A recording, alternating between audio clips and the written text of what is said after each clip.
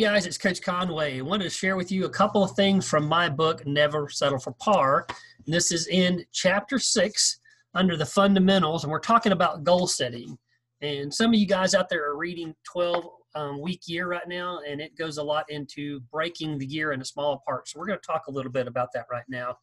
So first is knowing where you're at and checking in often enough to know when you're off track. So today is day 133 of 366. It's a leap year this year, so we got an extra day. So 133 of 366. So we're actually 43% through the year. Are you 43% of your way on attaining your goal? If you're in the mortgage business, like a lot of folks that I coach are out there, you may even want to be farther along than that because we have such a hot spring and earlier part of the year as refinancing. So, and when you are setting up your goals for the year, let's talk about some criteria. For first, we want to be aiming at some very specific targets. So in golf, we'll talk about aiming at, Bob Rotella will talk about locking your eyes on the smallest possible target. Bob Rotella is one of the best sports psychologists among PGA Tour players out there. One of the things that my college coach, Carl Richardson, told me when I was playing golf at Eastern New Mexico is a trick. If we got to the course late, sometimes what we do is we walk the course backwards if we wouldn't have a chance to play a practice round. So, if we were playing a tournament on Friday and we got there Thursday evening, we didn't have a chance. The reason that is you're able to, when you walk the course backwards, work things in reverse.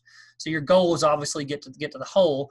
It's easier to see what you should be doing when you're working things in reverse. And that's a great tip when you're trying to figure out what you want to do with a volume as a sales career. So if you need to do $50 million worth of loans, let's look at what that would be like in a month. And let's look at be like that on a week. And you've got activity goals as well as result goals. And those are leading and lagging indicators. So your leading indicators are how much activity you're doing, and your lagging indicators are what the results are, like actually loan volume close. So you've heard the adage, the acronym before, making SMART goals. And I want to challenge you to make smarter goals. So what does SMART stand for?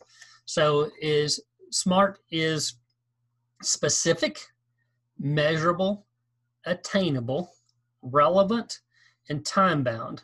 Specific, measurable, attainable, relevant, and time-bound. I add 2 more on there, okay? I put in executed as quickly as possible and written. So I want smarter goals out there. And I'm going to walk you through why I think that's important. So specific, why do they need to be specific? Well, just as if you're visualizing the outcome you want to have of a particular shot, a vague visualization doesn't work. You need to be specific. As real as it can seem to you, makes it more likely to happen. Your mind does not know the difference between a vividly visualized imagination and the real thing. That's why you wake up in the middle of a nightmare with your heart pounding. Your mind really thinks that's happening because it's a vividly visualized. So you want a specific goal. You want it to be measurable. Why? Well, you don't know whether you hit it or not if it's not something that's been measured. It's got to be attainable. Don't set it too far out where it's not possible. Then you don't really feel like it's worth reaching for because you don't think you can reach it. But if it's not far enough out, you may not be stretching yourself far enough. And if you set too realistic of goals, then you left too much on the table, right? It needs to be relevant to what your core values are. Otherwise, when you actually get there and get it, you don't really feel like you've accomplished that much because it's not relevant to what your core values are. It needs to be time bound. You've got to have the time that you want to get this thing accomplished. Otherwise, there's no way that you're measuring it didn't matter if you didn't give yourself a time frame to get it done in.